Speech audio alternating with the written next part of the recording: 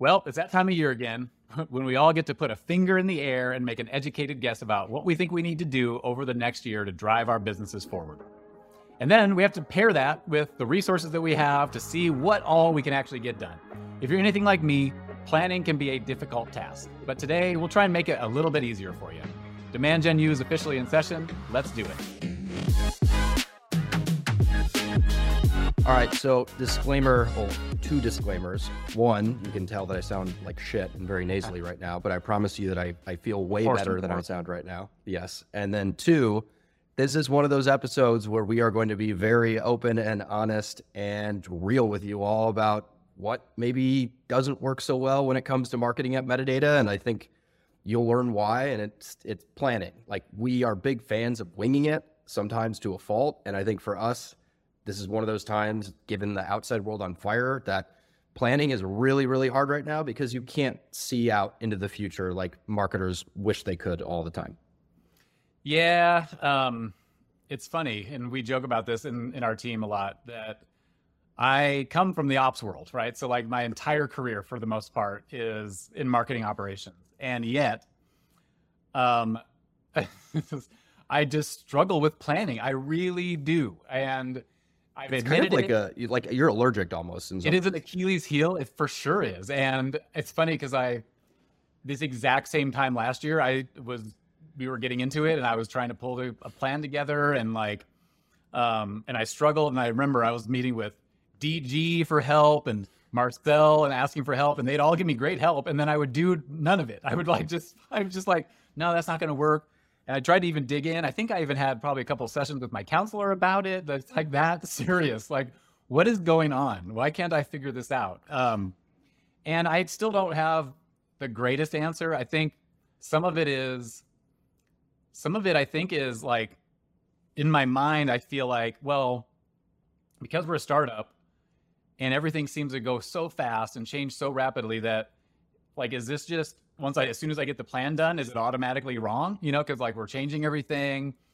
None of these are, by the way, good reasons to not do it. Like, let's just be clear, like these are not good reasons, but I'm still trying to like dig deep into the psyche to figure out what it is that's blocking me. So then I pulled it up this year and I started making the exact same mistakes I made last year. It's like I learned nothing. And Mark can even attest, I come to the team meeting last week, like, all right, y'all, here's the strategy for the next couple of quarters. And they're like, oh, it's a task list. Thanks. Like, thanks for that. I'm like, no, this is the strategy. So I'm going to defend you a little bit here. And I think this is why it's so challenging. And before I defend you, what we are telling you on this episode is not to create a 12-month marketing plan. It's not realistic. Like, even before the last couple of months, it's not realistic, especially as a startup. There's just too much that's changing. Should you have goals for the year? Yes. Should you have a plan for the year? Absolutely not. There's no world where you're going to stay true to that. So just so we're clear. Now, why I think it's been challenging at Metadata is because of who you are presenting it to and really getting feedback from. And I think Gil, our CEO, needs a specific level of detail. If there's too much detail, he tunes out and says, I'm not going to look at this. I don't want this. Then you have the even more simpleton people of the world, which are the DGs and others, where it's like, oh yeah, it's this straightforward, just this, and this. And it's like, right. Well, wait a second, don't you still need to know what to do? And then you have our team who wants to be involved in the planning process, but also wants to have a sense of, tactically, okay, if these are the goals and priorities, what do I then need to do work-wise? So it is challenging because you have all these different perspectives and they need different levels of detail. And if you all show them the same doc, there's no way that they'd be happy with the plan. Yeah. And there's some of where, because of who we hire, I want to make sure everybody has the ability to say, like, this is how I'm going to get my stuff done in my functional area. And so, but in my mind, I have these ideas, I'm like, oh, I think these are the things we need to do. So I also kind of sometimes struggle with, well, how much do I prescribe versus how much do I just leave it really at a top level and then let you all kind of take it and then figure it out from there. And so I think there's some of that I struggle with as well. It's like, how much detail do I put in? anywhere from like, it could go from anywhere from 3 bullets. Here's the 3 priorities. Everybody like take it and run, to like 3 priorities and 5 tasks each, you know. So yeah, I think we'll maybe figure it out this year. I hope so. And I think one of the other things before we get into it that I think we've really struggled with, and part of it does come working at an early stage startup, but I do think we need to take ownership of this both as a team and as a company. We just get started too late on it. Like when we are planning for a given quarter and starting the planning in that quarter, or planning for the fiscal year at the start of the fiscal year, you're already behind the 8 ball, because then you don't even know what you're doing, you know, a month into a quarter or 2 months into the year. It's like, well, wait a second, how do I do what I need to do in the first part of the year? That's exactly where I'm at right now. This is day 4 of the quarter, and we don't know what our Q4 goals are. We literally don't. Like so Brittany asked me today, and I'm like, get more efficient than last quarter? I'm like, I don't know how much pipeline we have to deliver yet. Like, I literally don't know. And I won't know for probably a week. And so, yeah,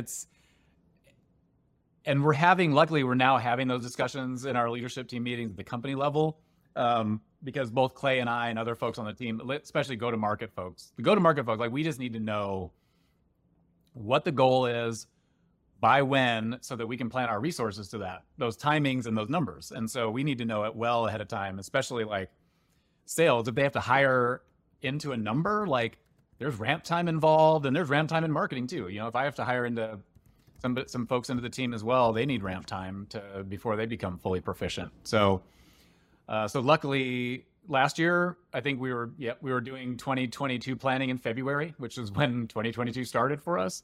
So at least, you know, we're going to an offsite next week. We're going to start talking about 2023 next week. So we're getting a couple of months better, but we're learning. That only will work if that continues from next week and doesn't just stop after 2 days. So we'll see. Hopefully we're just kind of getting incrementally better.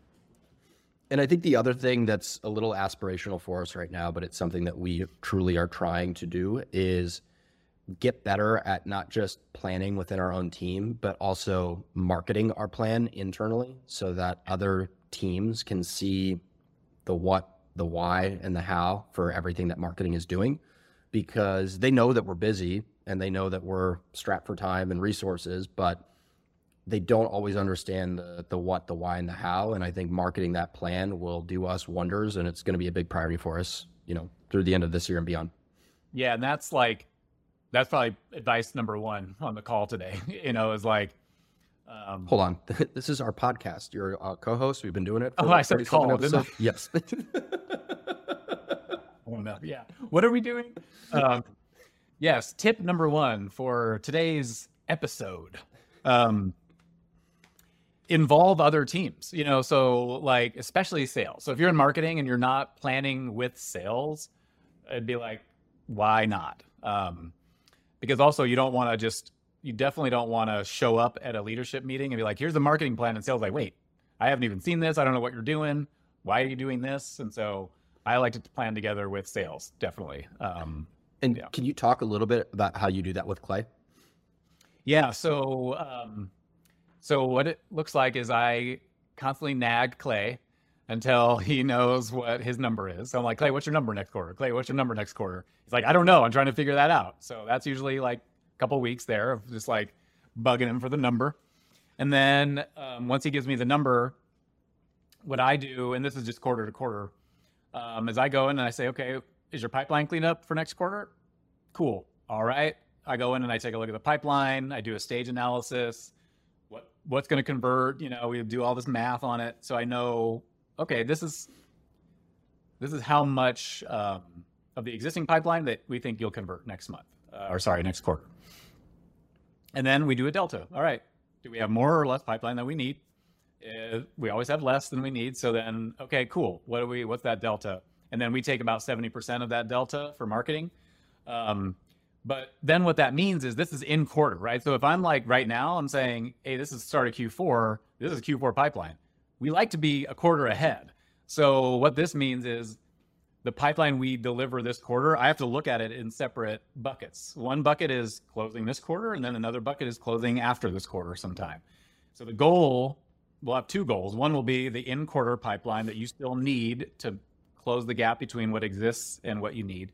And then the rest of it will go ideally in the next quarter. And so, yeah, that's how we do it. It's pretty easy. So like we have, although this quarter will be different because our conversion rates aren't holding from last quarter. So we'll have to kind of relook at that and do some just new math, new models. But from that point, because we have a model, it's actually pretty easy. So we're going to leave an Easter egg in this episode and see if Clay actually listens to DJU. Usually when you propose a plan to Clay, what does he tell you? He's usually 100% okay with it. And so I love working with Clay. I'm like, hey, Clay. We love Clay, but we're giving him some shit here. Yeah. Honestly, the best marketing or sales leader relationship I've ever had. But yeah, it's either because he trusts us or he thinks that sales does all of the selling. Like it's one of the two where he's like, yeah, do marketing, do whatever you want because we're actually doing all the work here. It's either that or he actually trusts me. I'll stick with the trust me one. I think it's a trust thing. Yes. Awesome. Now, while we're trying to improve how we plan for our team and throughout the company at Metadata, and it's a bit of a shit show right now, as to be expected at an early stage startup, you've done this quite a bit before at much larger and more established companies. So I don't want to just, self-deprecate on our planning for the entire episode. I do want to pull from some of your experience in past lives when this has gone well. So do you want to start with Tableau or Getty, or I think you said Workfront maybe, right? Yeah, Workfront. I mean, because what Mark and I were talking about too is I've actually never been a part of a planning process that I was like, oh, this was amazing. I want to do this everywhere I go. I've learned from the, obviously, because I don't have one now that I use. But Workfront was probably the closest. And it was a very formal process. And so it started, I think, in September, if I am not mistaken, which seems right. It's about a quarter and some change right before the end of the year. We were on a normal fiscal year there. And it starts with the CEO coming in and talking about the goals for the company for the year. So and there's 3 to 5 of these priorities that have goals specifically associated with them. And somehow they already know what those are going to be because, a larger company, you probably have a better sense of where you're going to end the year. Like nothing really fluctuates hugely usually at these big companies. And so even a quarter ahead, you kind of know probably within 5%, I want to say probably, where you're going to net out for the year. So you can use that as like the starting point. So it's a little bit easier. Then after that, and that was like a discussion. That was like a half day. Like these are the company priorities, all the CEO's first line and then their first line. So I don't know what we called it, the ELT, that Workfront, the extended leadership team. We'd all be in a room for half a day and just talking through like what those look like. Going back and forth, conversate, just converse. And how much prep would you and your boss do going into that meeting then? Well, this one was almost no prep. The plan would be, or where we'd this is where we'd hear the priorities, then we'd have time to go off and okay. Then each C-level then ran their own planning process. And what ours looked like in marketing was, again, just getting the leaders together. Okay, here are the company goals. You guys go off, put together what you think your priorities are. What resources you'll think you'll need to make that happen. And we did it in a OKR way there. And we had a tool that we used, actually. I don't remember what it was called, but so we could set up a little bit bigger kind of, what the fuck is the O? Objective, key result, OKR. Yeah. We could set up better O's. Because oh my God. Where that O was. Objective. We've had a week. So this is Friday afternoon. If you couldn't tell by the quality so far, just kidding. This has been good, but it's a little lax on the prep right now. And you're sick, and But yeah, now I'll take it from you for a second, just so you can kind of collect your thoughts and get it together. Cool. So I've used OKRs at previous companies, and when done well, I'm a big fan of them. And I say when done well because I've seen them create a ton of extra work, and it helped the team, but it didn't necessarily help your team working with other teams. And I think it failed because the OKRs were not shared throughout the entire company. Now, when it worked really well was when the OKRs were shared across departments. So you could then see the goals, the priorities, everything that those teams were working on And it, one, helped with transparency, and two, oftentimes other departments were counting on you in their OKRs, and you then knew additional work that you weren't already accounting for. So it's nice to see, oh, okay, CS is going to be standing up a customer education program. Oh, wait, they're going to need a lot of marketing help. And then that's not in your OKRs at all. And it just helps you plan out your year. So I've seen it work well and not work well, but I'm a big fan of OKRs.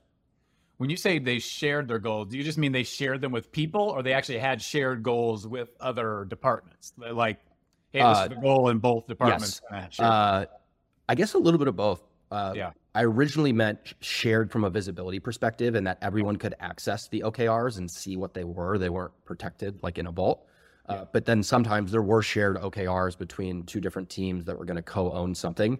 You know, I'm usually not a big fan of co-ownership because it means that no one's really owning it. But if it's a really big, meaty objective and it requires two departments to work on it, I can get behind that. Yeah. That's the one thing when you said that, it reminded me, like at Workfront, we actually did have shared goals where like, and we did it on purpose to kind of force more communication and like conversation across the aisle. And so I do remember that too. And you saying that kind of reminded me of it. But yeah, it was just, and the other thing we would do is we do both a bottoms down and a tops up, which I really liked too, because what that would give you is like the bottoms up is like, all right, greenfield, these are my goals. I don't care what I think I'm going to get. This is what I think I need to make that happen. And then they give you the top down number and you're like, okay, this is the resources I have. What do I think I can do with those? And then it's nice to just look at the gap. Like, what's that gap? Are you a 10% gap? Are you a 70% gap? And I really I like doing both because I think it really gives you that, I don't know, pretty clear picture of what you're missing out or where that area is. So I have a funny story. Macario Namey, who was the CMO that I worked for at Uptake and one of my references when I got this job, that was the first time that I had ever heard of doing top down and bottoms up. And when he was explaining it to me, and he'd worked in enterprise SaaS for a while, I, like a little, immature Mark, I was like, well, in my head, I'm thinking, well, why do you need to do this? Like, isn't it just going to be the same thing? Like, are you going to get to the same point? Oh, was I wrong? When you do a bottoms up and a top down and you are way off, it is the best thing to know at that point in time because it's a reality check. It's like, we are not aligned properly. We don't have the right resources. We are not even going to come anywhere close. And that's what happened when we did the top down and bottoms up. So I'm a big believer and proponent of that. Yeah. It's nice. It's actually, I probably first started doing that at Tableau, I think. And it was just like, oh, this is really nice. And you have to be really good at like what you think you can do, and you don't want to pad it too much because you want the reality as much as possible. And it can be very telling, and you can make get a lot of insights and help with your planning by doing that. Like, really help your planning. Because then you need to know, like, do I need to go back to the table immediately? Before we even get too far down the planning, because we're so far off, I don't even know where to take it from here. Or like, are we close? And like, when you're close, and you actually get some stomach comfort. You actually get some comfort because you're like, oh shit, 10%. Okay, that's actually pretty cool. If you're 10% on a bottoms down, tops up, I think that's like probably that's a win. Yeah. I was probably 40 to 45% off, and I wanted to bash my head into my keyboard. And I was like, what world is this going to work? Yep. Because when you're that far off, then you also know, like, it's not just this person's math. You know what I mean? Like, they can be really bad at math, but if it's that far off, okay, there's likely a problem in here. Yeah. So enough about OKRs for now. Let's bring it back to marketing team planning. So you've got, let's say, your company goals. You then turn it into a revenue goal that marketing needs to generate. There's a pipeline contribution. You've got all that stuff. I think the math in some ways is the easier part of the planning if you know how to plan for it. How did you start to plan for other functions in the marketing team? And we can pull from how we're doing it here at Metadata, and then also what you did at Workfront too.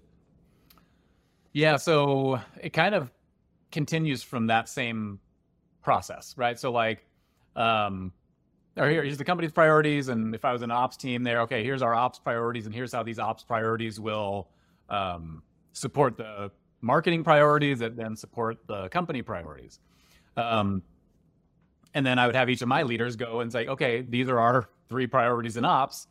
What do each of you need to do, and what goals do each of you need to have to basically give us a good shot at this? And so just keep cascading it down essentially until we got down to the bottom. But the thing we were talking about before, like the thing with larger companies is those plans just never really changed. Like it felt like we could almost do an annual plan. I mean, and you knew the big projects you wanted to take on, because sometimes they'd be 3 to 6 month projects. These were these big, like meaty things you'd have to do. And you kind of knew those in advance. So there wasn't a lot of like in the middle of the year replanning or reframing or coming up with new ideas. It just didn't seem like that was and maybe it was just the enterprises I work at, but this is kind of how it felt. It just felt like it really got pretty solidified during that planning process. And we pretty much just executed against the plan. But the planning process, I remember, took a lot of time. Like that was one of in those roles, like for those 2 months-ish, is probably like taking up most of my time during that time. Time. So we're talking about enterprise planning. We're at a Series B startup right now. There's no one size fits all approach to planning. But I think one of the things that we are trying to do with our own team is get them a little bit more involved in the planning so that it doesn't feel like they're just taking orders at the end of the day. So let's try to walk through how we're doing that right now, even though it's not working perfectly, just so others can learn how we are doing it and building in public. Yeah, one of the things that I like to do that I'm still trying to figure out if this works well or not is I always like to plan for well more than I know we can get done. And it kind of takes the OKR flavor a little bit, because with OKRs you're not expecting to get everything done, but it's not really set up in that way. It's just kind of set up, and we try and prioritize things, and we try and give some timing, like when we kind of want these things done. But the approach I try and take, and I don't think it doesn't create a lot of comfort in the team though, is like, I'll let you keep going, but I can respond why from my own perspective. I'll keep going.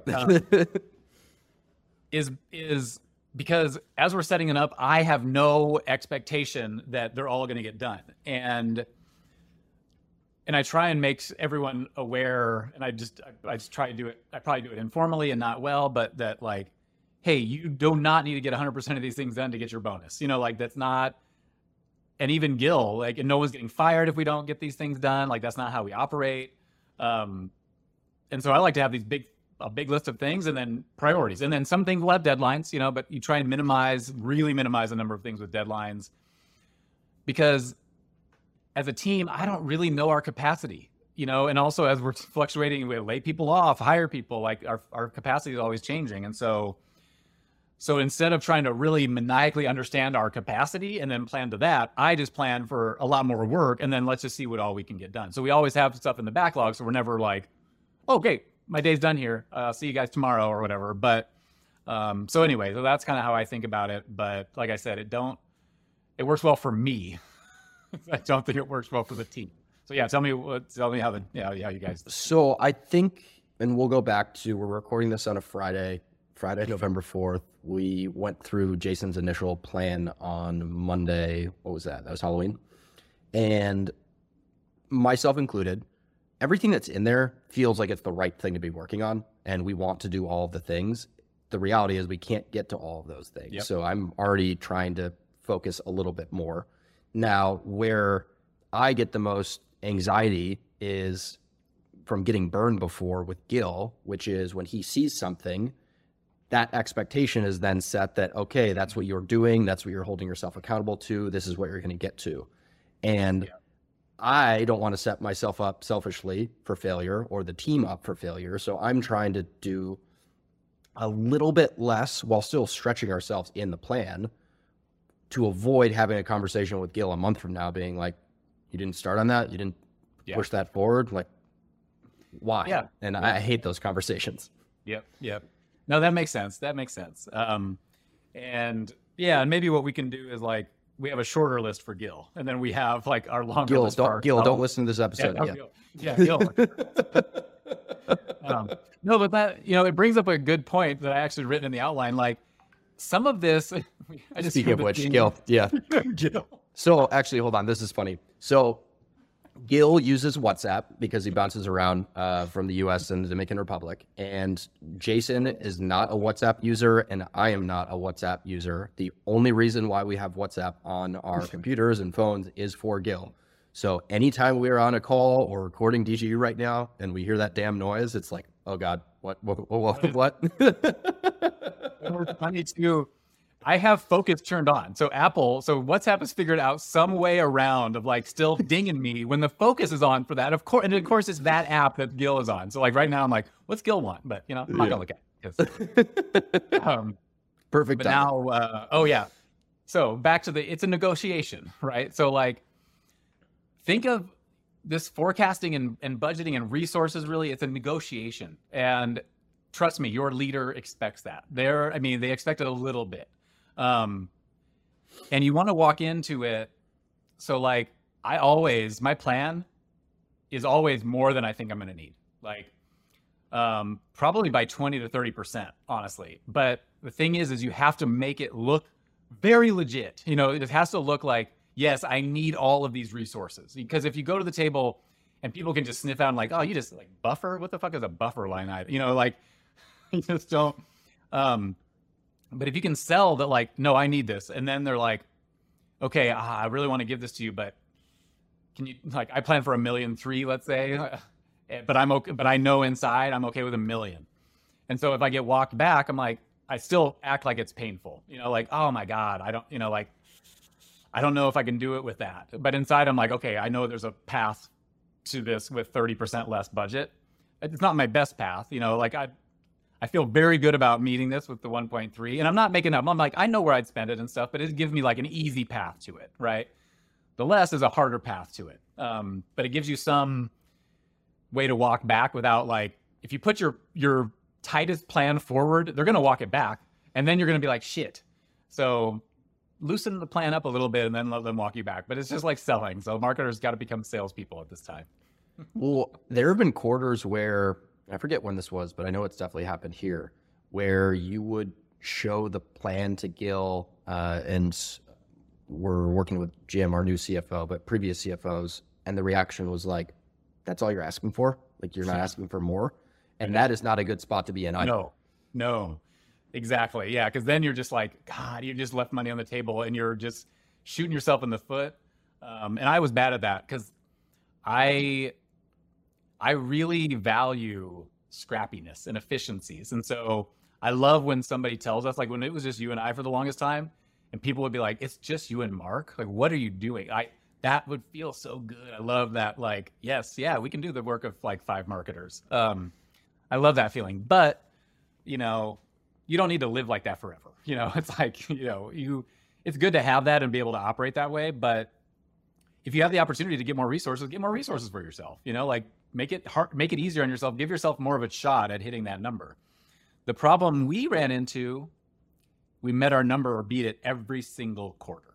So then I think what happens when that happens is a CFO will sniff you out and like, all right, this is what you asked for, and you've literally beat your number every single quarter. Okay, I think we can probably pull that back, and I bet you'll figure out how to make it. So, lesson learned, maybe throw a quarter. I'm just kidding. Don't throw a quarter. We're not telling you to sandbag right now. Yes. Don't do that. But just think about that's a potential possibility if you just continually are beating your number. Like that's probably going to come and bite you a little bit. So I think this is kind of a good segue into the next part of this, which is planning, as always, is tough. Planning right now in the current market and what's going on is even more difficult than I think any of us would like for it to be. So for our own planning and any advice that you would give people who are listening to this episode, how should they even think about planning, in a down economy like right now? Like you've gone through this before with previous, let's just say outside things that have impacted like our own work world. So pull from that experience from previously having to go through this. Yeah. I mean, the reality is right now, whatever plan you come up with is wrong. It's just wrong. It's wrong. Everybody's wrong. Because nobody really knows what's going to happen. And this, whatever it is, doesn't match any previous one, right? So like this isn't like a normal recession. This isn't like a normal pandemic, which that isn't a normal thing. But like we saw in the pandemic, we were only 2 months down and then fucking like shot up, rocketeered up. Well, that's not happening right now, And so this is different than the pandemic. This is different than 2008. It's different than everything else. It's caused by different things. So we have really no idea when it's going to turn around. No idea what companies are doing with budgets. So really just planning out 1 to 2 quarters is about all you should really focus on.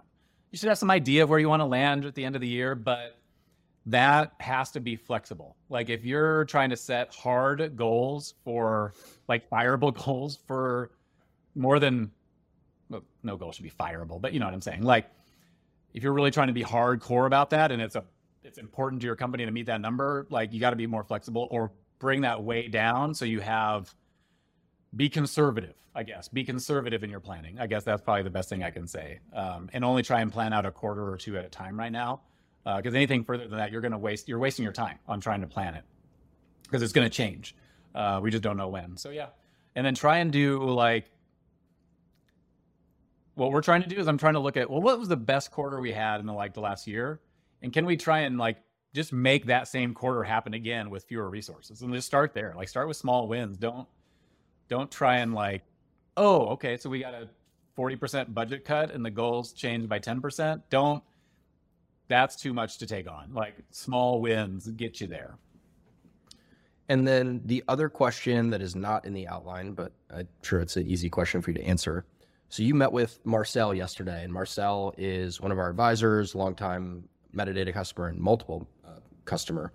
And he kind of a mentor to you in some ways. And I think you were reviewing the revised plan with him yesterday, and we just had a team meeting. You mentioned this, and it sounded like that conversation went well. So what was some of the advice that he gave you when looking at our plan for the next 2 quarters?